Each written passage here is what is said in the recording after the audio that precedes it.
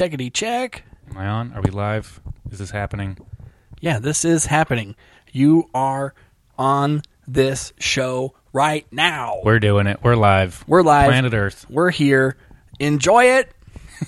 Too soon? No, I mean, respect. Paying Respect. respects to a legend. Guys, obviously, we've lost a great within the scene. Brody Stevens, we will be missed. Very much so. Is it weird to talk about guys that have just died? I don't think it's weird. I just feel disingenuous because I didn't know him personally, so I agree. I'm not trying to be like a grief vulture. Right. Like trying to make it about me. I remember when he met me at AM/PM, and it was amazing because But he now- told me to stay positive. And But now that we've reached that subject, I did see him one time. And he was like the host at Oddball, and I'd never heard of him before. And Right. I was like up in the grass seats. I was like hosting something like Oddball in front of that many people in front of a venue like that, not conducive to comedy. Mm-hmm. And it was just like his presence was so obscene, and he was just so ridiculous and like just a force. It was like I'd never experienced anything like that. I was like, this dude is amazing. You're in good hands, guys. You're in very good hands. I'm professional. I've been in this business now for 6 weeks.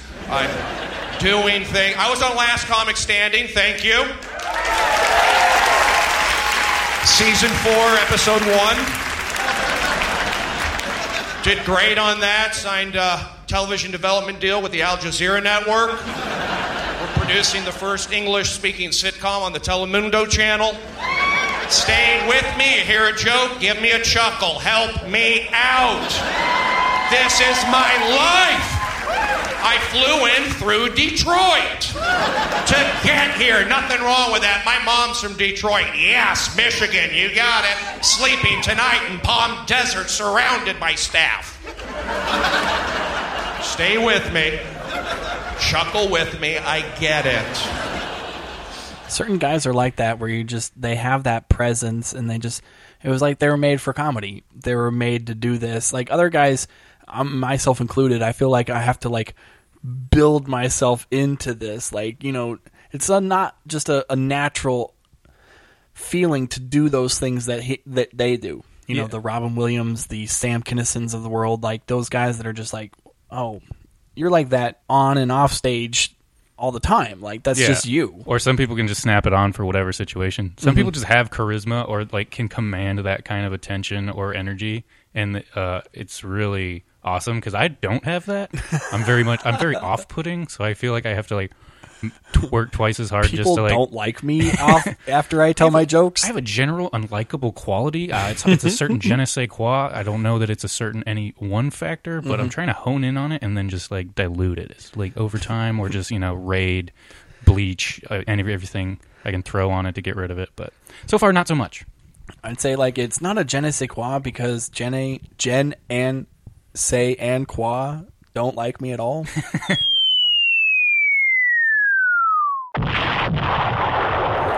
I feel like there's definitely a likability that you need in comedy, and sometimes I battle with that more so than my jokes. I battle with the like, are guys gonna like me off stage more than are they gonna like my set? Mm-hmm.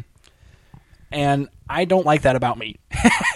We're starting strong. Let's pick apart our own personalities. I wish I could just be like, yeah, it's the jokes, fuck off. Or I could be like, I'll be just as comfortable on stage and off stage and just be everybody's best friend and blah, blah, blah. And it's also exhausting to have to be on all the time. So it's also like to be able to like put 100% into whatever your 3, 5, 10, whatever many set, and then have to get off stage and be on more for whoever, whether, it's other comics or just like, that's what wears me out, just having to be on in regular life. Cause I'm like, oh yeah, I still have to like have energy and be nice. Right. You have to be like super funny about the weather. Yeah. Like small talk is the most exhausting thing for me. Cause I'm just like, if you want to get into some real shit, I'm on board. We can hit like the boots on the ground. But if you just want to dance around, like, let's just be tacitly polite to each other so we could look each other in the eye later, and like we could just nod and continue. They're like, hey, what's those fourth quarter reports? And you're like, what happens when we die?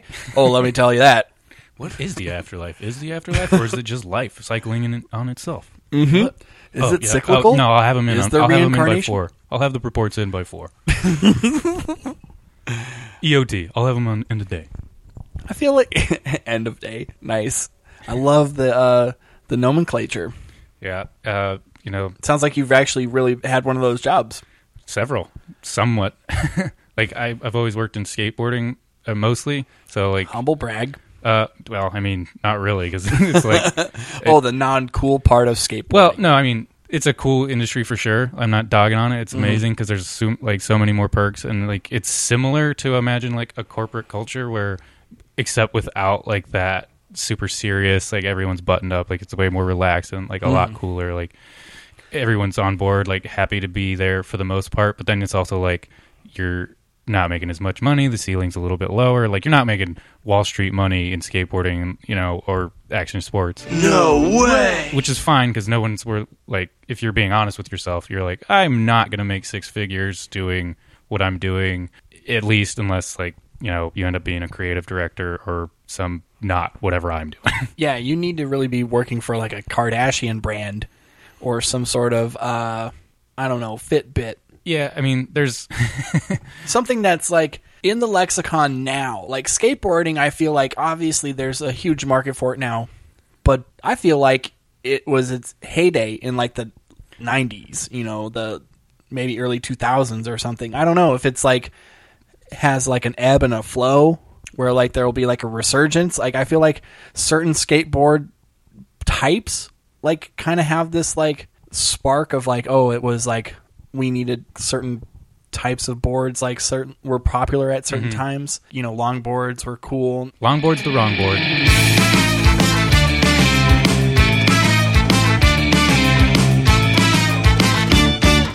Stand-up comedy, open mics, interviews, and a podcast too.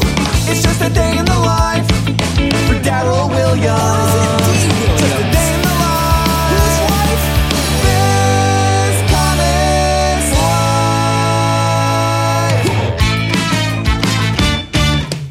Hello and welcome to This Comics Live, guys. This is me, your host, D. Williams, a.k.a. Daryl Williams, a.k.a. Dumbass, a.k.a. Dude that's hanging out with another dude, a.k.a.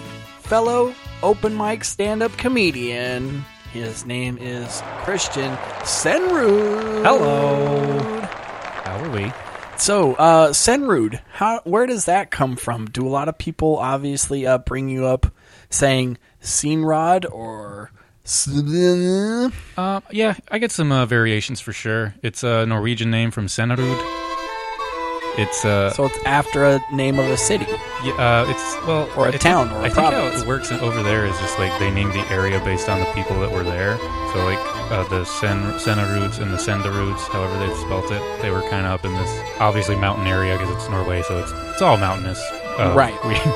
Watery, boggy areas. But yeah, it's from there. I've heard my dad say it, Senrud, Senrud, my whole life. But yeah, I've gotten some variations. I got a Serrano last couple weeks ago. Nice. I was like, oh, I'm spicy tonight. They didn't even notice the D or the R. Yeah, I mean, I sometimes write it phonetically if it's a Mike new one I've been to or something. So I'm like two N's, then like hyphen rude, and then like I think I make it too try to make it easy and then end up complicating like it. Senrud? Senrude? I'm sorry. You're Mexican, right? You have to be Mexican. I'm something. This mustache could be from south of the border. So or it could head there. Hello. Have you ever thought about, obviously before you started doing comedy, like what should be my stage name, or should I go with Senrud?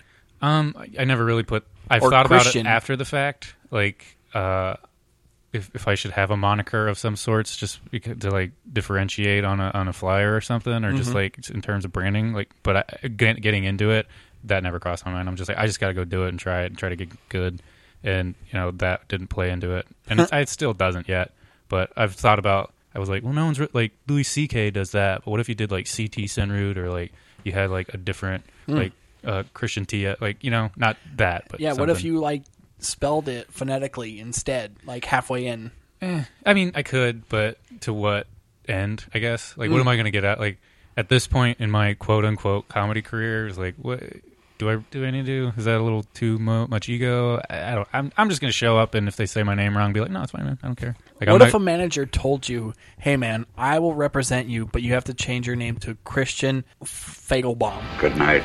I mean, I guess that's a conversation to have. But, I mean, I'm just honored to be being Like, talked at by I don't somebody. know if you're Jewish or not, but Fucking we're making you representation. Jewish. Oh, I don't think that would. I mean, maybe the pairing of Christian and then overtly Jewish last name could work. Yeah, Like, that's what I mean. Yeah. perhaps if they are in fact a Jew, perhaps I would be open to hearing about it. But as a super white What if waspy it was motherfucker, just I don't know Christian Jew? that. Oh, I no. Yeah, no, I like that idea. We're breaking down barriers. All right, we'll put a pin in that. We'll come back around. We'll see how it's setting after. We'll have dinner. We'll think about it. Coming to the stage, Christian Jew. Christ Jew coming to the stage. Yeah, he didn't kill this Jew. I have I get Chris a lot. People try to shorten my name. Oh, right, that makes sense. Yeah, but I've never gone by Chris my entire life. Have so, you ever had any nicknames? I've gone when I worked at a skate shop. I've been called Christ since high school. Makes sense. If you shorten my name, it's Christ or it's Christian. That's the only person that I never get annoyed is Brian Matthews because he's he's the biggest sweetheart, just the coolest dude. Right. So I'm like, you whatever, man. You're the best. Yeah, you can call me dickhead. I don't care. Yeah, I don't. It's fine. Christ was a dickhead. He's telling people how to live. It's a little much, man. I have a lot of friends of mine that have given me nicknames that I've been on board with sometimes, and other times I'm like, no, Not today. no. D-bag's not coming out today, No guys. It's D-bag. Daryl. Okay, we're in court today. I have a traffic ticket that has just exacerbated into a tumor. I've had traditionally it's been D, just D, which is D. fine. Williams, I yeah. like D. Yeah, that's cool. But I've had a lot of Durrell or derail, and I'm like, you can drop that part. If you had a deeper voice, if you had Dudes. a Rick Ross type voice with that beard and those glasses, I think you could put up. My name is D-Rail. Yeah, you're halfway there. Hell yeah. Just a nice booming timbre. What's up with my ladies tonight? Yeah. I feel like I would like to do a black guy voice on stage, but no matter what I would say, people would be like, don't do the voice. Yeah, you might run into that one. Unless you completely. I like when people bring it to this something that's completely out of left field. It's that's definitely not any sort of stereotypical black person's voice. Everybody's got the uptight white chick voice. Yes. So if you just I like when people just do their normal voice and that's a woman. Just so we know. Do you have a chick voice? No, I haven't. I don't do a lot of act out, so I haven't really had to do that. I had something happen where a lady mail carrier kind of grilled me about my dog a little bit, and it was just this bewildering exchange. So I was thought about. It's not even a reenactment, but just explaining it, and I'm like, would I have to do her voice? It doesn't really add anything. Well, I feel like anytime when you do a voice, it brings subtle nuances that you weren't really prepared for. Mm-hmm. Because, you could suddenly do, a girl voice oh my God, you're so unbelievable. But that's sort of what people are expecting. So if you did something else, it would kind of elevate it, maybe, or just Yeah. it gives it its own. But if you're you literally giving its own voice. But if you were to say something oh, and then she said something oh my God, that's so unbelievable. Yeah, or if you gave her that stereotypically ditzy voice and then made her really articulate and intelligent, there's a spin. It's just what your end goal is and what your punchline and how it is enabled or elevated by the way. Is the voice helping it, or is are you bringing it down by using that voice? I was talking about this with Sasha on the last episode, where does it matter? That's the thing. And she was bringing up Hannibal Buress, where it's he doesn't do the act outs. He just says and then she said this, and then he says it in his voice.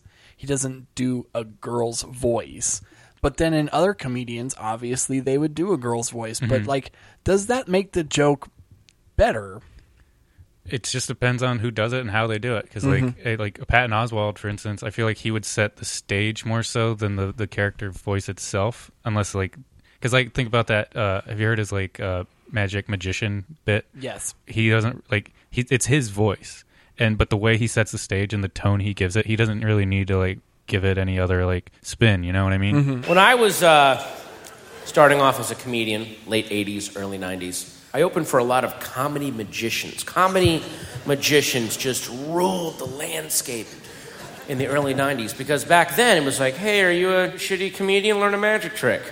Are you a boring magician? Learn a dick joke. And these guys could make $100,000 a year. They were kings. So I was doing a one-nighter on a Wednesday night in Richmond, Kentucky at a sports bar, and I was opening for a comedy magician. I was getting $25 to open. He was getting $75 to close. I really needed that $25 very badly. So we get to the bar, and the bartender meets us, and he says, yeah, Booker told you wrong, because the opener, you're just going to get 20, and the Magic Man, you're going to get 70. So we've been shorted $5. Well, I need the 20. There's nothing I can do. I'm in. The magician has the ugliest meltdown I've ever seen. He doesn't scream and yell. He does that thing when you get so goddamn angry, you begin speaking very quietly, but you over-enunciate every fucking word that comes out of your mouth. Because what you are saying is, the $75 I was contractually told I would receive has been reduced to $70. Is that what the fuck you're saying? And the bartender's reaction is, yep, that's what the Booker said. Like, literally can't see murder when it's an inch from his face. It's show don't tell, and what details you need to show and how you do it. It's like you get to play around with and decide for yourself. Like, I haven't had a bit where I'm like, this needs this type of lady's voice. Mm-hmm. So like, but maybe I just don't do enough act outs as it is. I would love to do like something like where I was gonna portray a black guy, and then like I went into and then I went into like a. Did I do that? Like some sort of like Urkel bit. Oh, you thought it was going to be cool? You fucking racist? Oh, you thought black guys were going to sound like this? They don't. Not all black guys sound like that. Oh, he's from Britain, actually. He's Cambridge educated. Right? He's from Sussex. And he says, I would like to bust a cop in your ass. Yeah, it's like that Chappelle joke where he's talking about a terrorist. And he's like, gives it the Middle Eastern voice, and he's like, which is weird because he was Chinese. And it's like, yeah, it's great because he's like playing off your own preconceptions. No, I definitely like that observation, but I feel like as a cisgendered white straight male, I feel like sometimes we need a singular term. Can we? We need just a word for just honky as a honky. Or mayonnaise. As a mayonnaise, I feel like sometimes when I try to portray certain genders or even certain races or whatever, even in a positive light, the fact that I'm portraying them in any light, they're gonna take it as like, what? Like, why'd you say that? And it's like, I swear, I was talking about this black guy in a positive light. I was talking about how he had a great big dick. I mean, anytime you have to explain why it was funny, it's probably a good sign. That's true. Guys, no, you don't. You don't understand why this is funny. I have black friends. I have them. Like, at least one. Like, I did a joke a while back where I was like, I have a lot of black friends and I have a lot of white friends, and I feel like my black friends are way better when it comes to letting you fuck their girlfriends. All right. Go on. Like, I've never had a white friend say, hey, man, you could fuck my girlfriend. But I've had a few black friends say, dude, you could fuck my girlfriend if you wanted. Is this from real life? This is from real life. No shit. Well, I mean, maybe they're just more into open relationships. That's very cool and enlightening. But that's the thing. Like, I've brought it up a couple dozen times. Never has gotten a laugh. Never. If anything, the only laughs were from other black guys. Like, yeah, we get that. Yeah. I've been there. Yeah. And maybe that's the thing. I haven't been in enough urban rooms or whatever. Like, or white people just don't understand that. Like, is that part of it? Like, is that a thing? Oh wow, black guys do that? Like, I didn't know that. I didn't know. I don't know that that's true. You're telling me it's true, and in your experience, that very well could be true.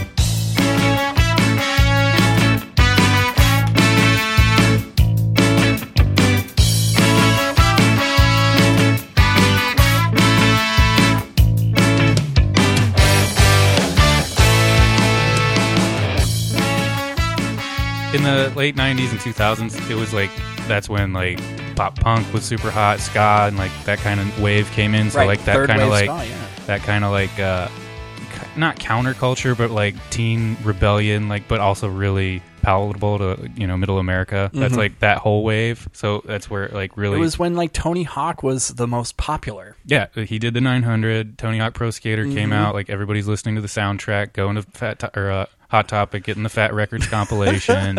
You know, it like Getting that. their seatbelt belt buckle. Your famous Stars and Strap belt buckle, your white belt, your puffy ass shoes with your jeans tucked over the tongues. You know that, as was the time. Yeah, I'm still rocking that look. Yeah, same. I mean, 34, still looking like I'm 14. It's terrific. I haven't aged a minute. You know. No, certain clothing brands never go out of style. Like, you know, Converse. When are they Yeah. gonna not be cool? Yeah, there's certain things that just are timeless. So like, Yeah, Vans, all that stuff. yeah, like a Nike Cortez, it's always going to be like, you know, those old school Adidas. yeah. I mean, they're gonna always be there. Yeah. Air Jordans. There's some things just become staples of like a culture or just whatever that they're that for that thing. You know what I mean? Like you are the Chuck Taylor or the old school or whatever. And obviously Levi's too. Those are never going out of style. Like Yeah. who's never gonna wear jeans Yeah, in 50 years? It's like a branding thing. It's like you're the Coke or the Kleenex of whatever that thing is, and like there can be variables within there, but that's what everybody's trying to get. Like, I want my Chuck Taylor. What's my? I invented the piano key necktie. What do you do? What would you want to like invent clothing wise that isn't around right now? Like, have you thought about like we need a shoe that is self-lacing, even though they've already thought of that? No, I mean, I think anything that makes us any lazier is a bad thing. Like how much lazy? Like The thing I don't like about most like clothing, like when it comes to clothing, is that it's not like we're reinventing the shirt. We're just basically putting a new logo on that shirt. yeah, You know, we're not like selling the shirt itself. We're selling the logo that's on that shirt.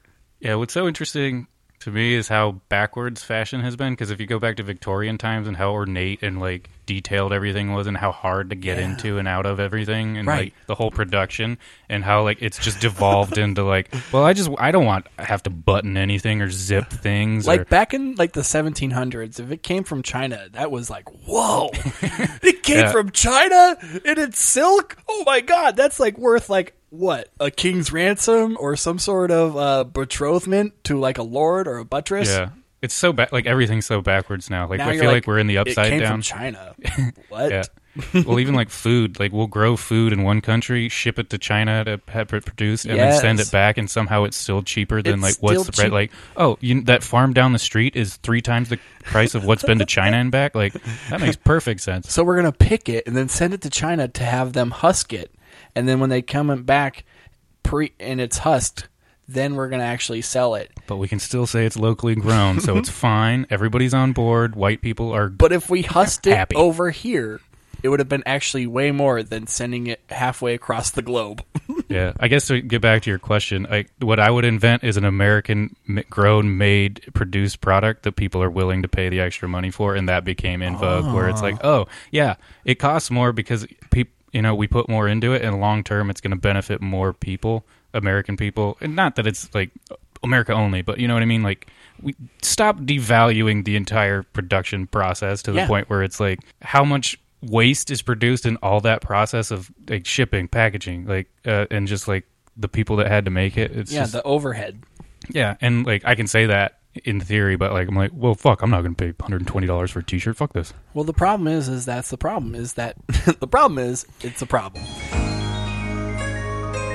And Problem with the problem. I want to say if our wages weren't so in demand of being like, just having this growth or this ever growth where like, 20 years ago or 30 years ago, a $20 an hour job was a pretty decent gig.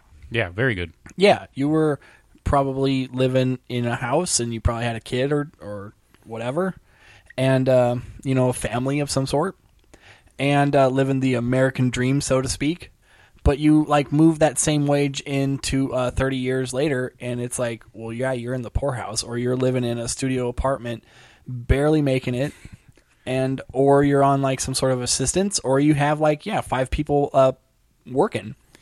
Yep. I mean, inflation's a very real thing, and But it's weird how, like, one wage a generation ago was able to sustain you, but a generation later, it can't even support you with a roommate. yeah. I mean, and it is about, And we're trying to say, like, oh, but things are great because real estate prices are going up and everything's going up and we're all making money. It's like, who's making money? Not me. not us. Yeah. Not the people that are, told, like, oh, you just need a college degree and you're going to be making, a decent living right out of the gate. Yeah, I mean, I do like that Neil Brennan bit where he's like, well, I mean, it's an investment, and you're basically your own business, and maybe you're not a good business. So. Exactly. Like, yeah, I'm not a sound investment. I'm sorry that we put so much financial and time into this, but we should have been thinking long term, maybe. Pretty much.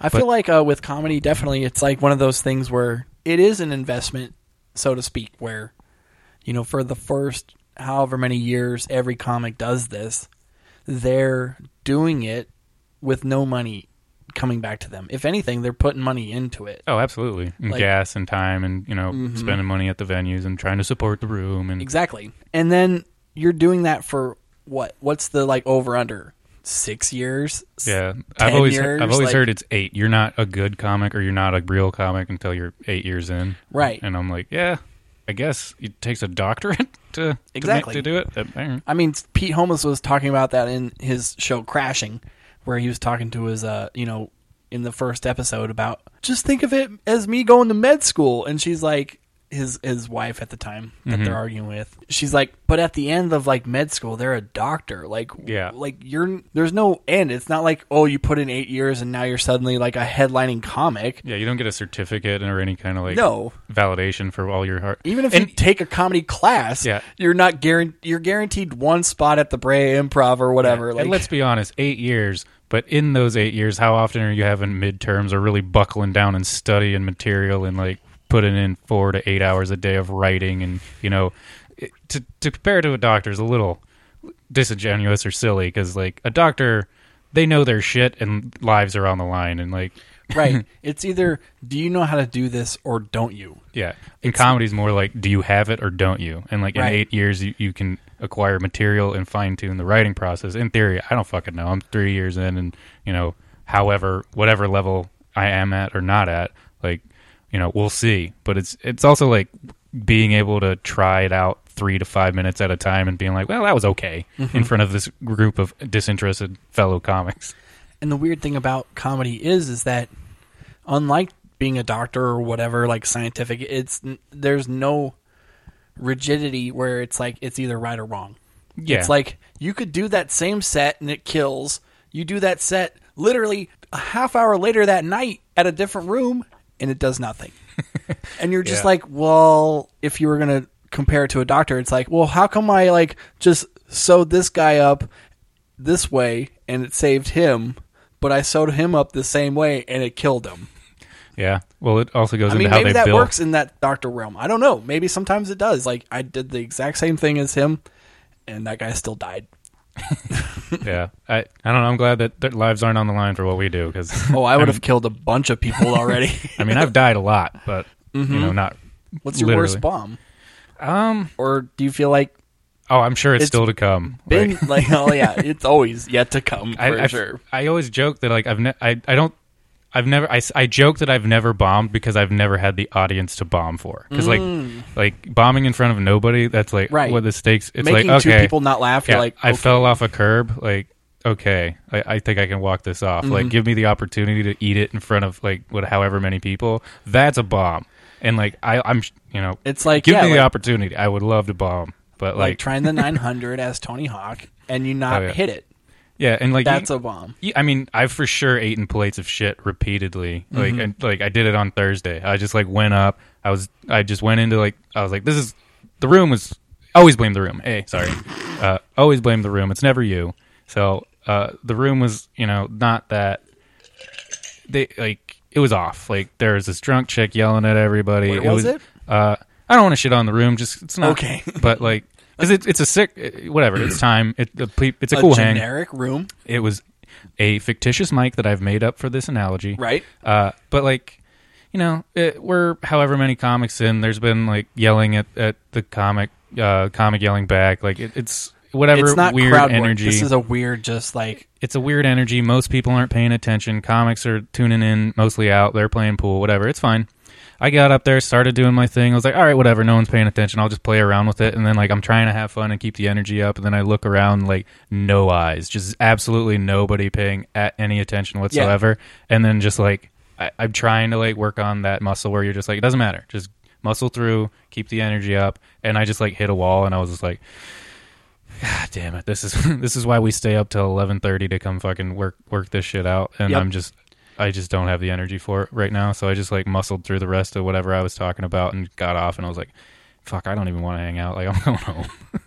Have you ever just given back time to the room? Like just quit, literally? Oh, for sure. Like early on, definitely. But then it's also like, it's about your time investment that after you've waited around, like it's like waiting for a treadmill, having fun. I don't go to the gym, but like whatever weight machine, and then being like, all right, rowing machine. This isn't working out to my like the way that I really hope. This isn't my whatever would make me happy. So I'm just gonna walk away. Like, no, I'll just eat it. Like, if you're gonna eat it for 5 minutes straight. Bomb with some class, you coward.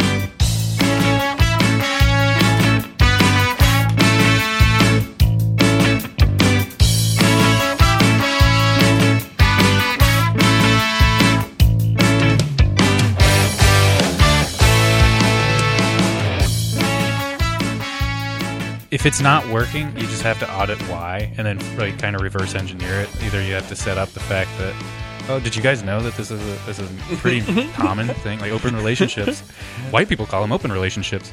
These people have been calling them relationships. So it's like you have to like, if it consistently doesn't work, it's probably the way you're presenting it. Well, it's almost like that's the thing. It's like weird because it is in certain instances where it's like, okay. One time I went to go help a guy fix his tire. Like, he didn't have a spare, so I brought him a spare. And he was like, okay, cool. Another time I helped my roommate do the same thing, where he didn't have a spare, so I brought him a spare. My roommate was black. And after I brought him that spare, he was like, oh, man, that's super cool. You can fuck my girlfriend now. Literally, that was the phrase. Maybe that's just how gratitude is expressed. Yeah, in your circle of friends. But that's the one thing. Maybe I was like, they just really no white guys ever said that. Maybe it's not a race thing. Maybe it's just like, man, I kind of want to pitch hitter here. I just want to need my girlfriend to see what it's like out there, and either be like, yeah, test the waters. Maybe it was more of a please fuck my girlfriend. I haven't been satisfying her in ever. Look, I'm trying to get out of a dead end relationship. If you could do this, it would really help do me a solid and just give me an easy out. I'd really like that. And I'm gonna just play this off as like, you're doing me a favor. Now I'm gonna do you a favor. Or he's setting you up for an insane social bomb. Oh, I thought it was cool. I thought she was on board since we discussed it, but apparently they hadn't brought it up before I got over there, and it was real awkward. There was this one time too. Is I was living in a 2-bedroom apartment with 4 dudes, and bunk beds. What's the situation? Sleep situation. One on the couch, pull out couch. There's 2 beds in each room. Okay. Not bunk beds, but definitely 2 separate beds. No stepbrother style. And a lot of times, when one of the guys would have a guest over, you would get pushed to the couch or whatever. Fair enough. Which is fine. It's like, oh well, that's what this is the agreement we've signed up for. And one time, I was already sleeping in my room, and then I ended up getting woken up by a roommate. The sounds of some romance, some love making, and who put on Kenny G? Yeah, Kanye, is that you? God damn it! I don't need all those candles. Like, just put on the sinuses have never been clearer. Right. But that's the thing. So, I got woken up to some love making, and instead of being told, hey, bro, why don't you go out to the couch and watch some Big Bang Theory? I was told. Well, I give my own Big Bang Theory in here. Hey, oh, I'm the worst. No, I wasn't told that. But I was told, because I was trying to, pretend that I was sleeping still. Oh, God. But clearly, they could tell I wasn't sleeping. From the vigorous motion in your mid-range. But But instead of being told like, yo, bro, get lost. Hey, we're gonna need the room. Yeah, hey, super cool that you're here. Glad that you're paying rent, but I'm gonna need this room to bang this chick right now. Why wouldn't you just take the couch? Is it the fear of other You people? would think like he would have taken the couch. I guess like the chances or at of least the balcony or something. Yeah. I did have a buddy do that. He copulated on a cabazon chair out on my patio one time. Awesome. I was like, good for you. Yeah, good on you. And just like the physics of in that turtle shell that's like moving around, I was like, man, that's like just impressive on its own. That that you were able to navigate. Cause like not trying only... to fuck a magic 8-ball or something. Chances are slim. Not looking great.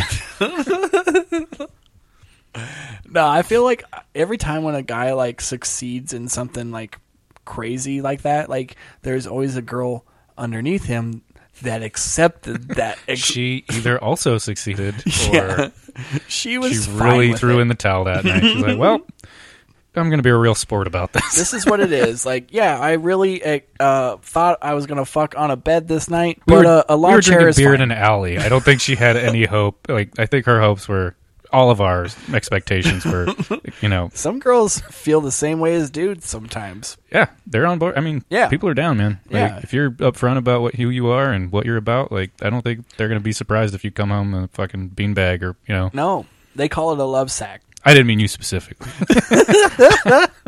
No, I feel like, if anything, this is the true feminist way, is that we're going to treat women the same way as dudes, in the same way as they want to get dick as just as much as guys want to get puss. Yeah, I mean, I think it's mostly true. It's just the chances of them having a terrible experience are so much higher than, like, a guy goes in, if it's sex, it's acceptable. If it's not the same for a woman. It's so much. I think it could be so much worse. Like every time a man has sex consensually, it's probably a victory. Mm-hmm. That is, a woman's like, well, that was that he calls it sex. and obviously we're talking about sex a lot. Let's get the woman's perspective on this. The cat? It's the cat. The cat's gonna weigh in. Mm-hmm. But I will say it's weird because there's a lot of expectations. Oh, for sure. And I don't even know what we were talking about earlier. Marijuana affects the memory. Treating women equally because they want to get laid just as much as dudes. Oh, that's right. Yeah, they do want to be treated equally. And I also feel like when it comes to comedy, we can have certain expectations as like, oh, I'm going to be, talking about these types of subjects as a male, as whatever. As a mayo. as a mayonnaise. As a honky. Mm-hmm. But, yeah, females, other proclivities, like, they can talk about those subjects at way more ease. Yeah. Like, well, is that something that is, a huge issue for you? No, I mean, it's not an issue for, if it's funny, I don't care what you're talking about, because, like, if you're getting a laugh, you've won me over with whatever you're talking about. Because, like, I mean, people can say the most insidious things, and if they can bring it back around, and if it's not completely, like, at somebody's, like, being at someone's expense is fine, but, like, have a punchline, and then, like, just have a punchline. Make it funny. That's what matters to me. And it's like, you can punch down, you can punch up. It doesn't matter to me, but I can say that as a mayo or a honky, whatever. I'm not the one being affected. If, like, you are being affected and you have a point of view, like, I'll listen to it. But, like, if I'm laughing, that's why I'm at a comedy show. If you're coming to a comedy show and that's not your end goal, I don't know what you're doing there. Like, if you're coming to a comedy show to come, like, well, he shouldn't be talking about that or she shouldn't be talking about that. Well, that sounds like a real fucking boring format for anything. Like, are you going to go to a concert and tell people what they can't sing about or what chords they can't play? Or, why walk into any artistic, like, form of expression with a list of restrictions already on board? It's like, yeah, obviously there's certain things like, hey, maybe don't fall the fuck apart and drop the N-bomb at a bunch of people and freak out on camera. Don't do a Michael Richards. Yeah. Like, and don't just be ignorant bigot and, oh, yo, you don't get it. Like, I'm being funny. Like, it's fine. But like, you can if you're playful, like, that's, you're having fun. You're joking around. You're making fun. Like, fun is the operative word. I remember seeing an open mic comic, and he literally did like 6 KKK jokes. And then at the end of all those 6 jokes doing nothing, just eating a dick, As you do. he was totally like, "Oh, you guys just don't get it. Always blame Oh, the you guys, you're not like into the scene, or you don't know what's going on." And it's Yeah. like Your super highbrow Ku Klux Klan material is just too... in the middle of fucking like NoHo. Yeah. And like, I mean, there's certain... I mean, our friend moved up to the Bay Area, and he's been expressing some trouble because people are like... So if you're not woke, people aren't going to give you laughs. And like, that's... Again, it's just like walking into somebody or somewhere with a list of restrictions in your head. It's like... I went to the Cellar when I was in New York and saw a tell, and the host, I forget his name, but he, like, the way he summed it up, he's like, "Man, if you walk in here with your arms crossed and this make me laugh attitude, it's going to be a rough night for all of us. Yeah. But if you want to laugh, like, you're going to. These people are really good at it, and like, that's why they're here. It's what they want. And if it's not what you want, don't know what you're doing here." But Yeah. I mean, he was way funnier about it and just like playful. But yeah, I mean, like, women, I'm not going to tell anybody what they can or can't talk about, especially women or whoever. But if it's funny, like, and especially if it's something that I think is inherently not funny, if you make me laugh, you've proved me wrong. So it's like, Well, I hate to be like the person that's like not woke, but I do feel like sometimes I've seen things like that where, as a person that has ingested a shitload of comedy and loves the craft and loves seeing every walk of life do what they do, I've always been like, yeah, there's been funny stuff, there's been not funny stuff, there's been things that I like gravitate towards, there's things that I don't. It's not just like, oh, I just like white guys that are just like me. Yeah. It's like I watch Aziz Ansari or fucking Felipe Esparza or whatever and be like, those guys are great. Like they do what they do great. Is it for me? Is it like totally Right. from like this like prism of straight white guy? No, it isn't. But I can still be like, I can see where it's funny and laugh for myself. But I find a lot of audiences now, they're very particular of what they see. And they're all about like, I want to see, if I'm an Asian guy, I want to see a Ken Jeong. I want to see a Joe Coy. I don't want to watch these other guys. I want to watch a person that's like me. yeah. And I mean, it's cool because it's like, I mean, But I've never been that person. I've never been like, I want to only watch Louis C.K. right. I mean, or whatever. Like, but I've just been like, I want to watch whoever's funny. it's also so like maybe however you feel represented has been underrepresented for so long that now that there's the opportunity to see more of that, you're going. It's not that you don't want to see another straight white dude, but maybe it's like, all right, I've seen this perspective before. What about somebody who is more has lived, an immigrant lifestyle, who's like, I has understand immigrant from the problems. other side. It's like, okay, you're an Asian dude, and you've been watching a lot of like, white guys this whole time. It's like, Yeah. where's the dude that's like me? Yeah, I'm just about supporting the talent. So it's like, Right. if you're undeniable, if you're funny, I don't. However, undeniable. whatever It's you always come, the undeniable. like, bring it. Like, if you're a certain something and like your perspective adds something and makes it more rich and unique, like, tap into it. Be that. But if that's like, if all you got is like that and it's just like real low hanging fruit and that's you never develop past that, then it's like, yeah, all right, I've seen it done. There's somebody that's going to do it better. So like, if people are liking it now, cool. But if I don't like it, there's probably somebody that's going to come out and do it harder and better, and they're going to really bring it. It's the same shit with white dudes. It's like there's thousands of us, so you gotta be undeniable. If you're funny, whatever you're talking about, whoever you are, whatever you look like, is irrelevant because you're whatever your craft you've worked at for long enough that people can't deny how good you are. Or I mean, and there's always going to be some bigots out there, or not bigots, just like closed-minded people or people that are just tuned off to whatever you're about. Like maybe they don't want to relate to an immigrant woman's perspective, or they're just like, I don't get it, it's not me, whatever. But you're going to always have that. But I think there's enough opportunity and there's enough outlets right now that you're probably going to get your shine if you work at it and you're fucking funny.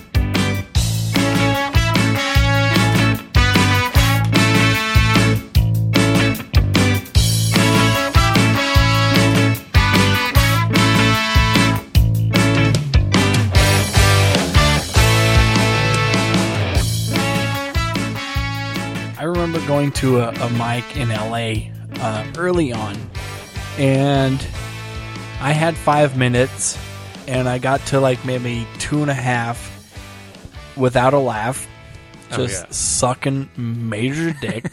And I was just like, you know what? I'm done. Like, see you later, guys. And then the host literally was like, you have 5 minutes.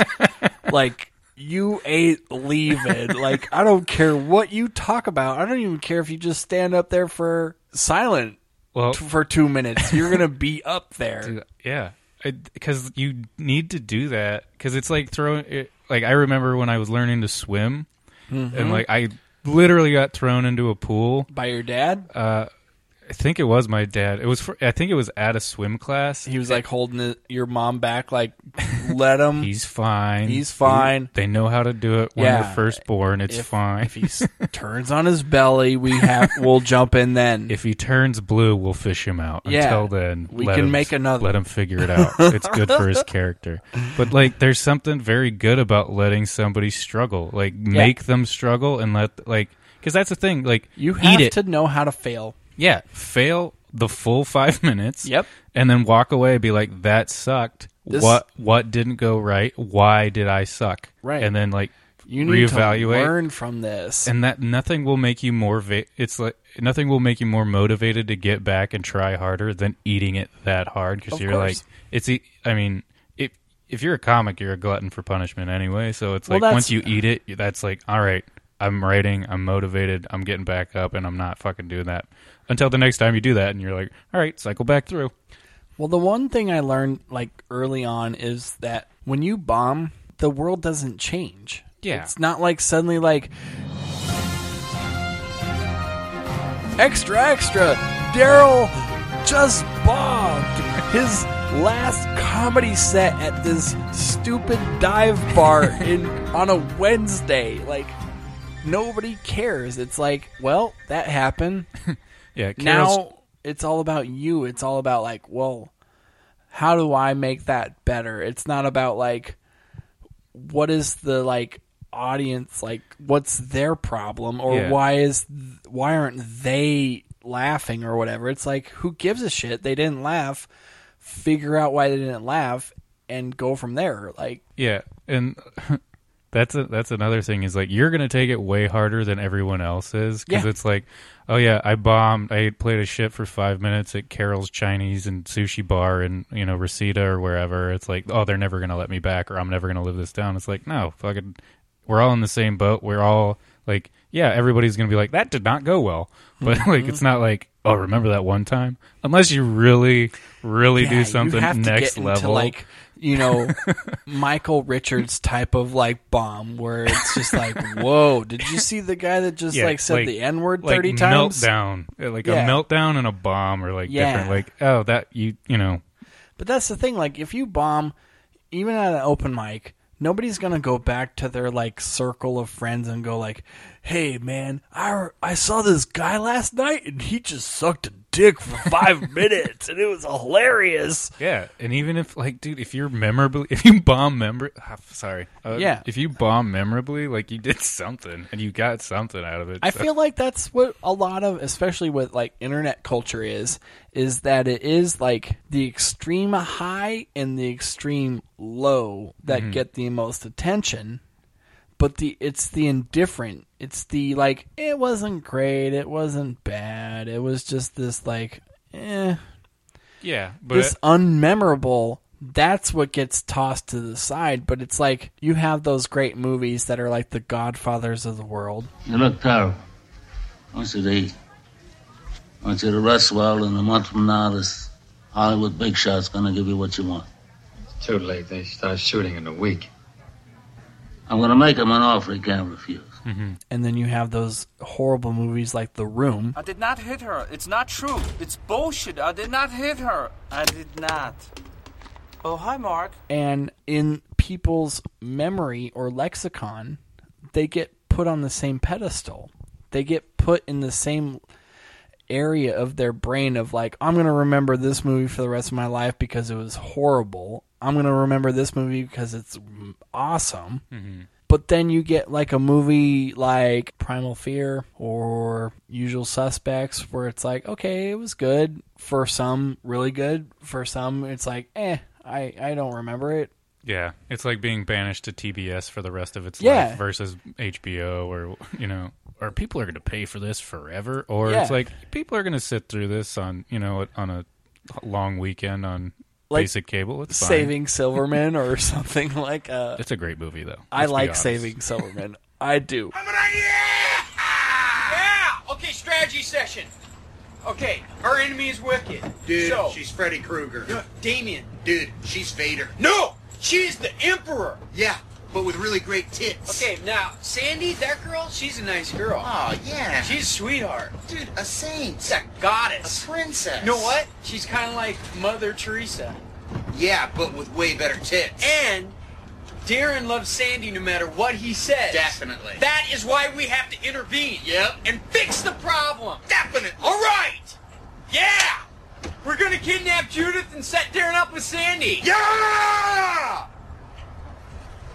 What? You could name a movie that's like going to be in that, like... Dude, the middle level movies... Do people remember it or not? I don't know. Well, the saving grace of those, it's like the hype is so low that when you watch it, you're like, that was really good. That was good. What about My Blue Heaven? I don't think I saw that one. It was with Steve Martin and Rick Moranis. Polly want a cracker. It don't say Polly want a cracker. What do it say? You're under arrest. I once knew a guy had a parrot said that. Yeah? You dirty rat. Snitch. Stool pigeon. Former. Squealer. You dirty rat. I already said you dirty rat. Yeah, but I say it better. Johnny Bird. No, I did not see that. See? It was one of those movies that kind of just went by the wayside. It was right after Parenthood. They were both in that. Where does it rank? Just a mid-level whatever movie? Are you a big movie fan? I mean, yeah, I like movies. I mean, but would you say you're like one of those people that... I have seen many of the AFI's top 100. Whoa. Like at least 13 of them. What's your quote-unquote like favorite? Cool Hand Luke, for sure. That's up there. That's dope. You're gonna get used to wearing them chains after a while, Luke. Don't you never stop listening to them clinking. Because they're gonna remind you of what I've been saying. For your own good. Wish you'd stop being so good to me, Captain. Don't you ever talk that way to me. Never! Never! What we've got here is failure to communicate. Some men you just can't reach. So you get what we had here last week, which is the way he wants it. Well, he gets it. I don't like it any more than you, man. Steve McQueen, you can't, or no, Paul Newman. I'm sorry. That's right. Paul Newman, yes. Steve McQueen was Great Escape. You were going to get a real hard, Great Escape. I'm sorry, guys, on the internet. Actually. The most fucking hateful. No, but, yeah, I mean, Paul Newman, he's been in everything. That I don't think I've ever seen a movie that was like, eh.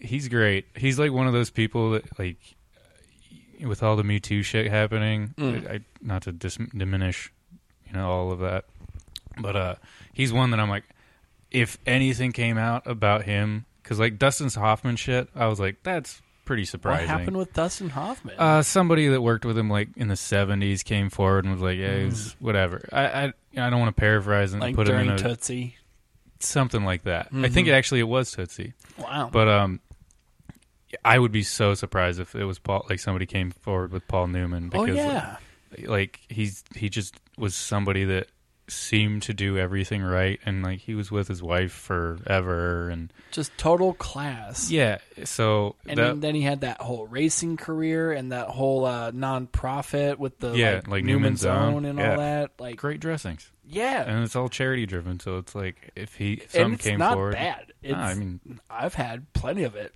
Yeah, it's that mid-level movie thing. It's like if you get a really good one, you're like, oh, it was good. Otherwise, it's like, my money went somewhere okay. So Cool Hand Luke, yeah, man, that egg scene was pretty fun.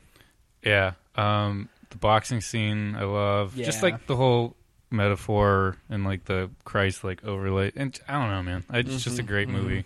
Wasn't that the whole what we got here is a failure to communicate? Yeah, exactly. Yep. I love that movie. I love, in a weird way, like, because we're on that cusp of the millennial age. Because I want to say, like, certain people in the 30s are like millennials, but other people in their 30s aren't millennials. Yeah, it is that weird overlap where we get branded millennial just based on the numbers, but like, I'm like, I always felt like I was Gen X or like Gen Y or whatever that. I don't care where I like whatever you want to call me, fine. Like I like what I like, and like some of the the new shit I'm into, and a lot of the older shit I'm into, whatever. But I always felt like I was like even if I would call myself millennial, I was always into that like generation or two before me. Like I always loved music way before me. I always loved movies way before me. Like I'm always a fan of like. Yeah, there was a lot of cool shit before me. Like, I feel like millennials are people that are like, the younger generation now. They're like, there were things before me. Who gives a shit? It's all about now. It's all about what came out 2 seconds ago. Like, I think that's just a product of our age, too. We're just getting older and more bitter towards, like, younger and new things. Like, I like what I like. I don't want to have to like these new things that I don't like immediately. But it's not like I'm, like, still like, hey, man, Sublime is tight. Like, it's not that. It's like, well, Sublime see this back tattoo? It means I fucking like Sublime. Yeah, like, come on, guys. Bradley Null, rest in peace. But I feel like, I still like Sublime. But in the right set and setting. It's not like I'm like still rocking it like every day. It's like if I'm at a party at a beach and Santeria comes on, I'm not going to be like, change that fucking record. Like, change it. Yeah. You grew up out here? Yeah. All right. Yeah. It's also just like, I think we're old enough that we remember having to like actually dig to discover certain things. Like not everything was just a couple clicks search away. Like even if we were looking up stuff on the internet, it was going to be like a time commitment because it's like, all right, dial up. We're delving into the punk rock history or finding out about these movies that are hard to like getting a copy of is going to be, it's not going to be just looking it up on Netflix. It's like, I'm going to have to go to Blockbuster or the used book, Half Price Books or wherever and try to like hope somebody gave it up and then go find it and have the lunch money left over to go get it. So it's like that we're going to romanticize that because that's like what we grew up with. And because that's part of the discovery is the journey to get to it. Yeah. It like that whole process, it wasn't just handed to you. It wasn't just like that readily available. So it feels more special and you felt more like unique for finding out about certain things because it's not just like a given that you know about this stuff. Like not everybody saw these these back in the day. It's like not everybody read certain authors or had heard of certain bands or not everybody had that older brother or avenue into these worlds that were special and unique and different and also shit upon. Like if you were into certain things or looked a certain way, you get shit on, but like not the way that everyone gets shit on. Like you get singled out and like ridiculed for like liking what you like, and like a lot of people still do, obviously, but that's also, I think that's just part of like being shitty kids and being like, I gotta make somebody feel worse than I feel because I feel terrible. I remember when I was hanging out with a lot of friends in like 9th grade, maybe 10th grade, and we were in this stage of like late 90s grunge metal, like hard rock phase where it's like, we want Metallica, Soundgarden, Rage Against the Machine, like all that shit was like, yeah, I want some vowels. Yeah. Some hard crooning vowels. And then like another part of me, like, especially when I started smoking weed, another part of me was like, yeah, but have you heard of this band called Dave Matthews? Well, you took a real hard turn. And they were like, what the fuck? Yo, dude, not cool. Not cool. Those T-shirts will not coexist in your closet, sir. One will have to win. And we were all band nerds, obviously. Like, we're all still in the band, like, you know, marching band in high school and all that shit. So I'm like, but this guy has like a violin and a saxophone. Like, come on, who wouldn't like that, guys, right? He's like, just a couple upstrokes away from a ska song. I'm telling you, man. Like, and I had friends that were all into, like, yeah, Real Big Fish and all that shit, you know? So it's like, dude, this is just a step away from that. Yeah, I feel like we're due for a resurgence of ska because it's just so, like... fourth wave ska? Yeah, because, like, I mean, I think things have been so, like, downtrodden and just, like, all right, stare at the misery and, like, the garbage fire that surrounds us. So, like, we're due for something that's just, like, 100% upbeat. We're like... Just so positive. Literally upbeat. Like, musical sun rays.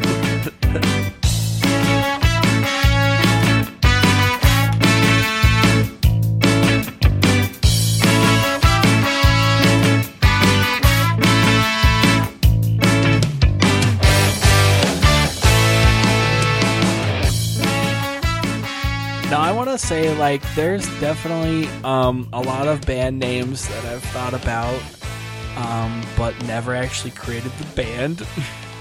Oh, for sure. Like, naming the band's half the fun. Yeah. And then not, like, I don't have to deal with other personalities or learn a, you know, instrument or...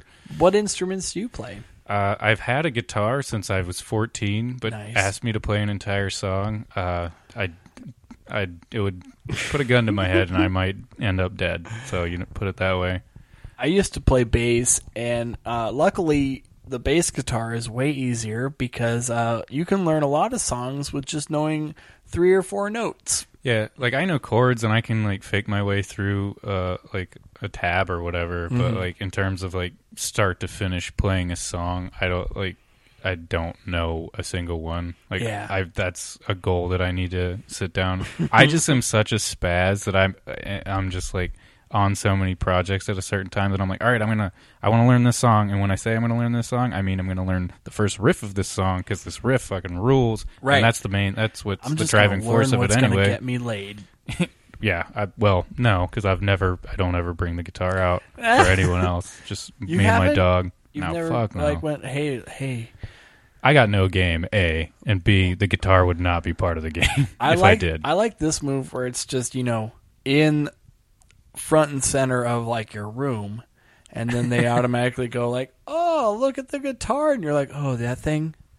Yeah, you know, I like to play it every now and then. All right, let me play you Purple Rain real quick for 13 minutes and just get you right in the mood. And then the Revolution just come out of your room. It just rise out. Yeah, and they're like, subterranean we're lair. here the whole time. We've been waiting so long. Not because we've been waiting for you. We haven't been able to pay our rent. And we've been living here. I feel like I always look at that with like open mics when they're like mixed mics. And I'm going up with like, you know, some original comedy. And this guy's going up with like, yeah, Purple Rain or whatever. And it's like, dude, we already know that works. We already know that's a cool song. Like, nobody's going to be like, heard it. It's like working other people's pickup lines and like, this shouldn't work, but it's fucking going to. And it's so annoying. Yeah. And then you go up with like an original premise and all these things that you've thought of yourself and it sucks a dick. And you're just like, man, I just wish I could go up with some Bill Hick premises or something, or like, can I just do some Carrot Top bits? God damn it.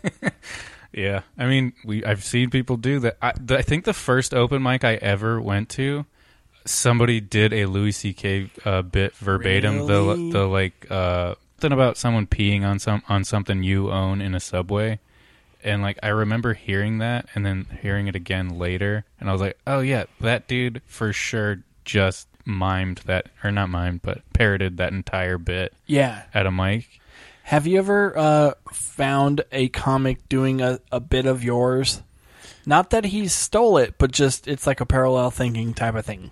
Yeah, for sure. I think that's just normal because we're gonna go on well-trod ground, just being new at it and like trying to find your own unique voice and perspective. And like there is always something that people like. There's certain stuff that's never. It's just evergreen. People are always going to want to talk about it. So you're going to probably do like a spin on something that somebody's already done. But like, I for sure had certain things where I'm like, I know I've talked about that in front of you, and now it's part of your thing. But also, wow, it's like somebody you personally know. Yeah, and like, or it's like something where it's like, I don't know that you heard me say that, but we had the same line of thought where it's like, Chuck Roquet has this bit where he's like, I don't even know if he's really working it, but like I was trying to make it work, and I've never really I never was like 100% on it, but it was like, you go on online dating profiles and it's just like every girl in California is like, I want adventure, I want an adventure partner. Yes, I've heard him say that. Yes. Yeah, and I'm like, yeah, I'm down to go camping, but I think our sense of adventure might greatly differ. Like mine might involve like a overnight journey to Tijuana and like, you know, some prescription drugs and blacking out and waking up and needing an alibi and, right. You know, really like trying to just paint a real fun picture of whatever misadventure you're actually having, and then you come back around and you're like, oh, you mean camping. You want to go to Joshua Tree twice a year and get your photos. That's what you mean. That's fine. I can do that. I'm down. Right. But you're not interested? That's okay. But like he has something similar, but I think it's just that similar line of thought. And it's fine. I have no problem with that stuff either. Sorry. Because it's like, I'm not recording this shit. And like how long? Right. This ain't for a special or anything. Like, and it's like we're all trying to figure it out, and I'm not trying to like. If they might take it somewhere way better than I ever thought of. So like being able to be like, all right, I had that same similar thought, but what are you working? What is your angle? How are you gonna play with it? And what would I have done? So like being able to see somebody develop a similar joke to you that maybe you've abandoned or maybe you're keeping in your back pocket. Like, all right, I still like that, but now I have to make sure it's different from this. But in the meantime, let's see where it goes. Yeah, I've had 2 instances where like, there's been times where I brought up a premise and then a comic. I remember Brandon Kafori. He was bringing up, like after I did the set, he was like, hey, you know, I kind of talk about that too. Mm-hmm. But then he was like, yeah, but you have like a better angle, or you like say it better. So like, he wasn't like saying like, hey, I'm telling you this because like you better not do it anymore. Mm-hmm. It was like, hey, I did the same thing, but you did it better. Like, yeah, cool. It's almost like covering his own bases. It's like, hey, if you see me doing this, just so you know, right? Like, you know, as long as you're cool with it, I'm cool with it. In a weird way, or it's he's like being super passive aggressive. Right. I doubt it. Brandon fucking rules. Nah, he's a fun guy. But that's the thing. It was like, in a weird way though, like even when he gave me like, it wasn't like super, you know, accusatory or anything like that. It was just like, hey, I talk about that too. Even after he told me that, I was still like, well, that's going away. Like, yeah, well, now you made it weird. You could have just been quiet and not brought it up. And instead, now I know about it, and I'm going to always be thinking about it now. Or even then, like in my mind, it's still like, well, that's not unique. Like, it's, okay, well, somebody else thought of it. I'm sure 8 other people have thought about that too. Yeah, like, for sure. There is, I'm real pick and choose with that shit, because it's just like, I'm just working out the muscles. Like I'm just trying to figure out the writing process, figuring out how to find stuff that works. Yeah. Just like mining around. So like, you know, and I'm not trying to shit up. Like I have the mentality that that's what we're all doing. We're all, you know, no one has it dialed in if you're in like circling around the same like grinding open mics. And there's nothing like, so like, anything that helps each other get to the next level or develop faster, better, stronger, I'm for. Like I'm not, you know, trying to slow anybody down or get in their way or tell them what they can or can't say or do. Right. Like there's a lot of material people try out that I'm like, I hate that fucking bit. I hate that premise. I hate your joke. But, like, I don't know where it's going to end up. Like, if this gets you stronger and all it takes is me just, like, looking at my phone or, like, you know, that's a shitty thing to do. But you kind of have to tune out to some stuff because it's, like, you know, it's going to wear you out if you're like, I'm not into it. I don't want to hear a joke I don't like 1,000 times. And, like, but if it helps you get stronger, like, I'm not going to fucking come tell you, hey, that's a shit joke. Like, fuck you, whatever. Because, like, who the fuck am I anyway? Right, yeah. It's like we're all nobodies still. It's like nobody cares. Like, we all think that, like, these things matter, but in the grand scheme of things, it's like nobody's going to care. Nothing matters in the grand scheme. Even if, we're all returning to dirt. Even if you told this dude, like, hey, that's my joke, and then 2 years later he did that on a special. Yeah, fine. Okay. Oh, man. That doesn't, like... So you can't take him to court now because like he fucking did your joke on a special. Like, yeah, I don't remember who did this, but I saw online this dude. He's like, I've been doing this joke for 15 years, and this comic just went on and put it on a special, and it was like a real established comedian. I forget who it was, but I'm like, yo, motherfucker, he just did you a favor. You've been doing one joke for 15 years. Write some new shit. How about that? No shit. It's like, oh, he put it on a special. Well. Either keep doing it if you want, or write some new shit. Like, obviously, I would, as a comic, and obviously, like, yeah, me and you, 3 years deep or whatever. It's like I love a bunch of jokes that I'm doing now, but if I'm doing that same joke 15 years from now, please kill me. Yeah, like, please just tell me, like, dude, stop. Yeah, and there's a certain like. Dave Attell, he for sure knows he's got, like, jokes he's been doing a long time, but if he throws it off the cuff, like, for fun, it's in the moment, and it works, it's like, yeah, that's a perfect... But it's not his act. Yeah, and it's, like, improvisational, where he's just, like, in the moment, and it's just like, bam, bam, bam. Right. So this situation, this scenario just showed up, and I have a little tag for that. Yeah. Just that scenario. And that's what crowd work is. It's like, that's some baked stuff that you just have on the ready. Unless, like, you know, certain things are just, like, in the moment. You're like, this dude's T-shirt, this joke, right now, bam, fine, whatever. But that's a muscle that you've worked out in a different variation. But a bunch of comics elsewhere. will do that, where it's like, oh, this is crowd work. And it's like, no, you planted that big titty blonde right in the front so because you have a whole bit about big titty blondes. Yeah. Like... But we're not going to, like, fault you for it. No. But I get it. Like, I see your, like, I see the trickery or whatever. Like, because I've seen your act in 8 cities, and for some magical reason, you always have a big titty blonde in every city. Like, or you just have an eye. You have a type to point out. Weird. Can you, if anybody that fits this description walks in, can you sit them around here? Exactly. Which I'm not saying don't do that, but it's like, as a comic, I'm like, I get it. Like, you're not fooling me, you're fooling the audience, which is fine. And that's what I like about being in the scene, is like, I know the tricks of the trade. I know what I'm looking for. I know what I would do. I don't know if I would do that.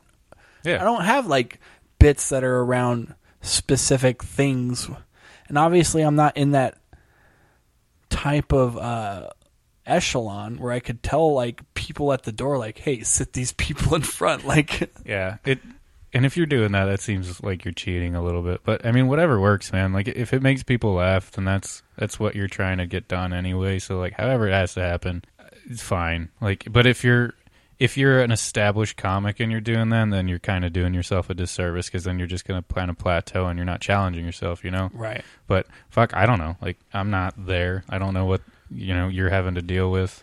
Well, I feel like even in this stage, where there's sets that are going to make you grow, and there's sets that are just going to keep you going. Yeah. And certain nights, it's like, you know, I just need to get to the end of this. Yeah, I just need to get through this set. Oh, man. One of the best... It wasn't even a bomb, but I'm pretty sure you went there. It was that Basement Gay Bar in Laguna that Pupa hosted? Yes. It wasn't even a bomb, but, like, it was the most aggressively disinterested It's a drag or something like that. Yeah, it's a drag. It was It was co-hosted by a Are you allowed to say drag queen? It's in the title. A transgender, a pre-op transgender or something. I don't know. What the fuck are you talking about, man? Yes. It was that. And Andrew Pupa, a beautiful person. A unique and interesting human being, co-hosting with another unique and interesting human being, Andrew Pupa. Yes. And you could not find a more disinterested group of gay people in a basement bar ignoring comics. Totally. And this dude drove, I think he said, an hour and a half to get down there, and he did 10 or 15 minutes of featured spot, and he had a smile on the entire time. Mm-hmm. He had charisma. He just you could tell he like had glossed over his eyes, where he's just like, yeah, we're doing it. This is and I was just like so impressed because everybody else was just like so defeated. They were like, I fucking drove 45 minutes for this, and he just like he went up there. He put I don't know about 100%, but he put like an A grade, great 91%. He got the A. He passed, and I was just like that. You get because you go to enough mics and like you either get whether you're on stage or off, you gotta be taking things from it and learning and growing. And that like seeing that guy do that, I'm like, you got to do that. Like win, lose or draw, it's about you putting in your effort, having fun with it, walking away and being like, yeah, that didn't go the way I wanted to, but right. It's like trying to like take out variables in why it didn't go well, where it's like, okay, well, if I did this and did this, like, well, I can't say it's because of this because I did my best, or it was as best as it could have been, or I put out as much effort as I could have been. So it's not because I didn't put out effort. So you're taking away that variable. Also, it's like he won me over. Like this isn't a good example because I'm not going to give you his name, but I was like that. Like I was impressed and I was on board. Whereas like Shouldn't other you be people, saying she's her name.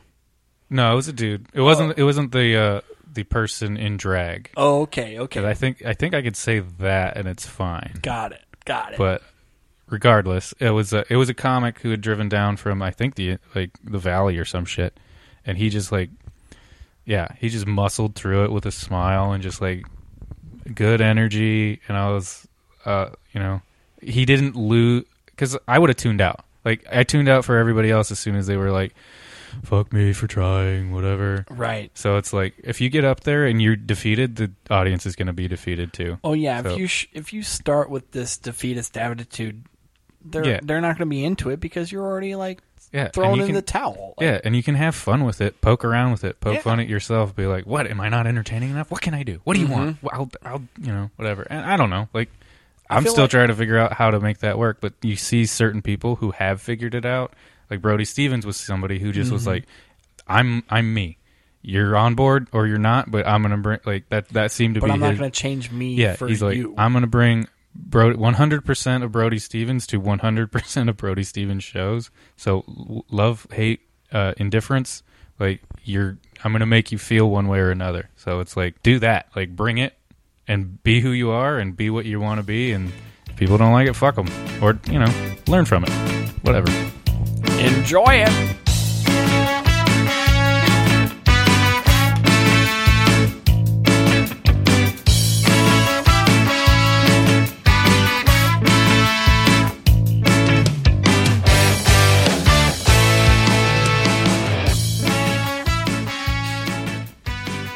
All right, before we close on out, I like to ask these questions to every one of my guests. I stole these questions from James Lipton, who stole them from Bernard Peebo, and this is called Inside the Comic Studio. Ba-ba-ba. And the first question is, if you could make up a geometric shape, what would it be called, and what would it be? A geometric shape. Yeah. Like instead of a triangle, it's called blah, blah, blah.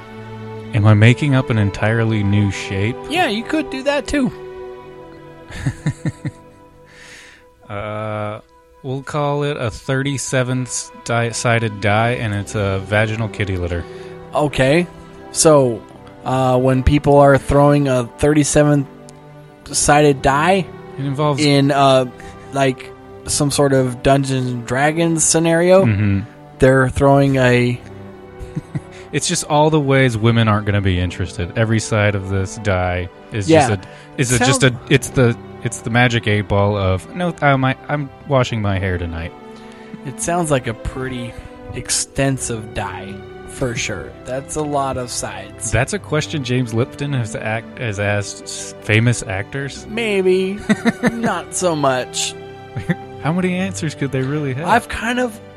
I would like to be a them. square, and I'd like to repurpose the square because the square's gotten a bad name and bad rap. Yeah, I should have. It's a sturdy shape. Should be called very a Brad practical. Pitt instead. This Jaws square, is it negative? No, I like that though. The 37-sided die, and it's called The vaginal kitty litter. Vaginal kitty litter. Yeah, I like it. Hand me the vaginal kitty litter. Just not a driver. Not. Yeah, you get I it. need to see if I can fight this orc or not. Okay, next question.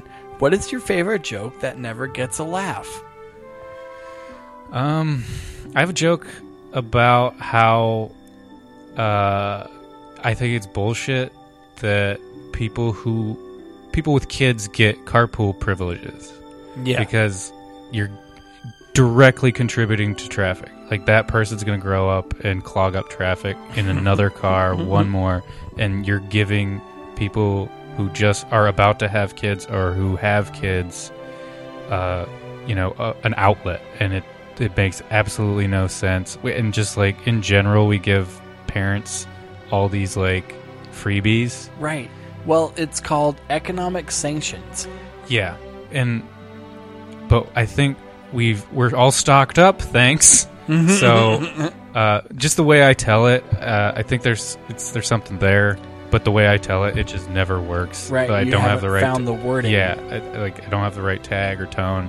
It just never works. But I like it, so I keep it around and keep trying it. And every time you say it, you're like, "Fuck you, that's funny." I try not to do that one because I'm like, somebody else will remind them. Okay, next Guys, question. you're wrong. This is funny. Right. If hell exists, what would you like to hear Satan say to you? Welcome back. I'm glad that you came back. It's cool I knew that you'd you've been be gone. back. Mhm. Saved you a seat. That's awesome. Next question. What sexual position would you never try again? Prison. No, That's funny. I haven't heard that answer yet. Yeah. Just anywhere she's on top and just going a little too high. We've all been there where she's just Right. like I don't want to shit on anybody. too I crazy. think Matt Cole has a line about it, so I don't want to like step on it. But yeah, and then just goes a little too high and comes back down with the full force, and it's just that one. If I could just avoid ever doing that one again, I guess it's not the position itself. But No, it is. It's girls on top. I don't want girls no, on but top. I do absolutely. I do. Without the force. No, you know what? It's worth the risk is worth the reward. Let's put it that yeah. way. So It is better than all right, beating off. Dude on top 69. I never want to do that. Just as a favor to anyone that would be willing, I'd probably forego that. No, I get it. I was trying to write a joke about that too, and giving it a name, be like, because it's like fucking trying to find a contact lens on a fucking waterbed, like just like wiggling around. I like that analogy. Yeah, it's not doing anybody any favors. No. Unless it's like asked for specifically. I mean, I'm there for a second audition, so if it's asked for, I'm on board pretty much, but No, I get it. I feel you there. I'm all for a second interview. yeah, like just trying to get the full-time job, man. Okay, next question. What profession would you like to see abolished? Just one day? Tomorrow, there's no more of this. I'm not saying we're killing people. Like, it's just that job doesn't exist anymore. It's a great cops.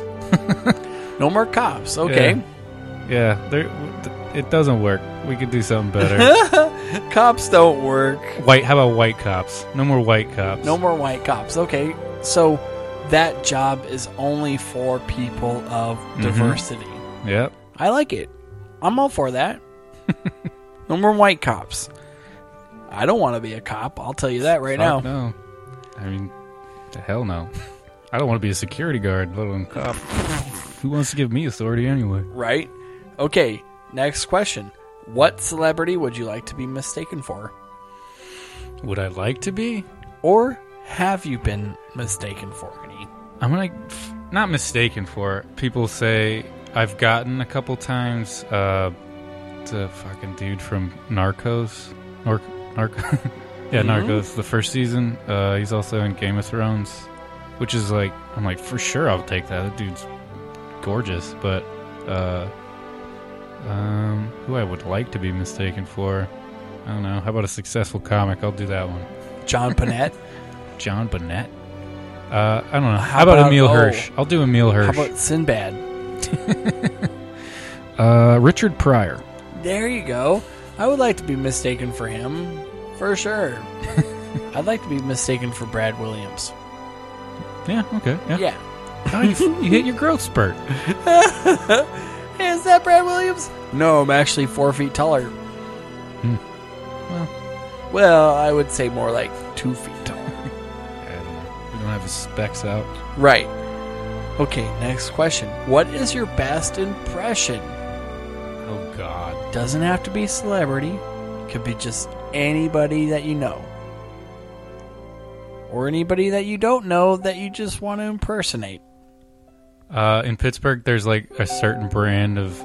It's not a redneck. It's just a descendant of a steelworker. Yeah. They call them Yinzers. Because you're from Pittsburgh. Mm-hmm. I grew up. I went to high school and college there, and at first I was like, these are the worst people, and then like you are around them long enough, and you're like, these are really actually pretty clever people, and they're really fucking cool a lot of the time. But they just have their own dialect, and they got their own like lingo. So it's fun to just do the voice from time to time and just go, Yin's going downtown. You're going to pick up a hoagie down from Jumbo, huh? Going downtown watch the Steelers. Maybe the Pens are playing. I don't know. It's like somewhat Midwest, and then... but not quite East. Yeah, like you can definitely mistake it for that, like, whatever that SNL skit was like, da Bears. But it's... Right. It's not quite Midwest, for sure. But it's one I like doing the most. I don't know if I'm the best at it. I was in a band growing up, and the two guitarists in the band, those dudes, they can riff in Yinzer for hours, and I'll be howling. It's the best. That's awesome. I feel like that would be fun to hear. Do you like Permantes? Yeah, it's good. I was put off by it for a long time, and then I went in. If you get a cheese sandwich or an egg sandwich, it's awesome. Mm-hmm. It's also like you got to douse it in hot sauce. So if you're not into that, all right. But yeah, I like the hot sauce for sure. Yeah, it's like that real like watery, vinegary hot sauce, and just like if you don't know, a Permane Brothers sandwich, they douse it in French fries and coleslaw on the sandwich, and it's got this real like fluffy white bread, and they grill it up, and usually get it with some dirt cheap beer. It's good. Served late night. When was the last time you were in Pittsburgh? I was back for Thanksgiving for like a week. Nice. And then my dad and I drove back west to Las Vegas, and he flew back after we hit some national parks. Nice. Yeah, it was sick. Yeah, I do remember those Instagram stories. Yeah. Those were some bomb stories. It's pretty rad out there. Mm-hmm. I'd like to go back to Moab this summer for sure, if it's not melting. Okay, next question. Can you make a fart noise? And if so, please do it.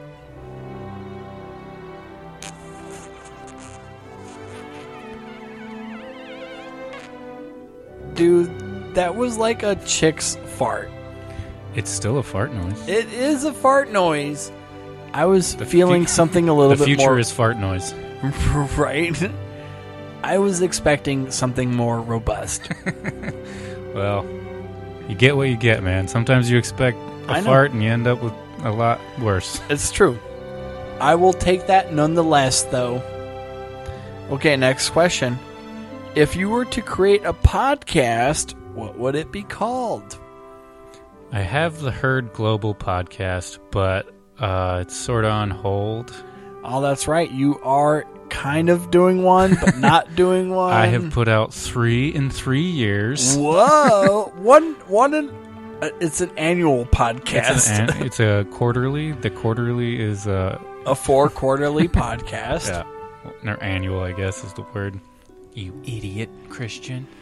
Well, I hope I get on 1 year of those podcasts. Yeah, so far it's been just skate oriented, so maybe I'll branch out. Oh, so you'll call it maybe Christian Skate. Yeah, whatever I named it would have to be Skate or Die. Or how about Skate or Diet? The dirt fucking diets of pro skateboarders. Yeah, I like that. Many Skate uses or of Diet. ramen. No, I don't know. If I did a comedy podcast or something more that related or not related to skateboarding, it would have to do with whatever I was talking about. So, to be determined. How about that for now? Okay, so that's a cool podcast name. To be determined. Yeah, not bad. Okay, last question. When was the last time you kissed someone? Maybe I got a good, in a romantic way. I got a goodnight kiss last night. Hell yeah! Went on a date. Said we were both think we've had a nice night. Let's do it again sometime. But we're done for the night. So you're anticipating a second date in the future.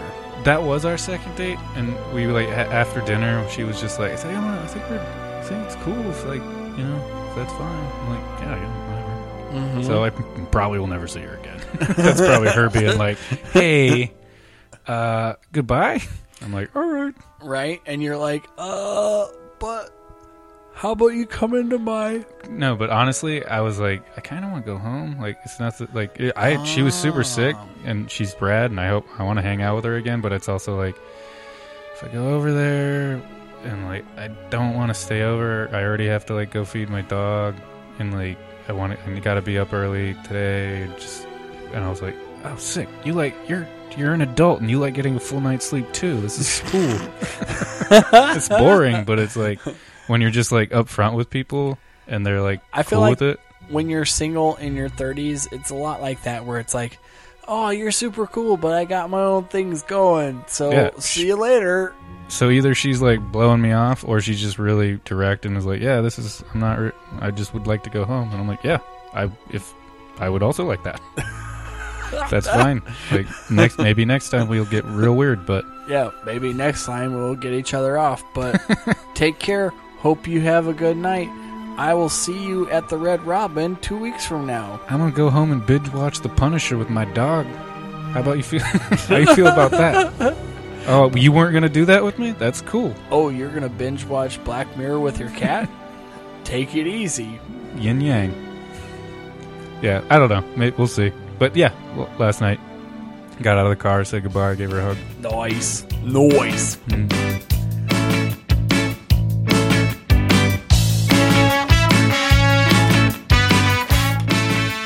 All right, Christian, man, this was a great podcast. I think we're going to end it now. All right, well, thanks for having me, man. Of course, man. Let's go bomb some mics. Hell yeah, let's do this. Hell We're yeah. going to tell jokes to people we don't know, guys. At a wine bar. But until then, obviously, follow Christian at Senderud on various platforms and just, real life. Yeah, just look up SENDRUED or URD. SENDERUD. Yeah. Look up that, and then obviously look up us. And I say us in the royal setting of me. At This Comics Life, wherever you find social media and podcasts. And obviously, guys, you've been listening to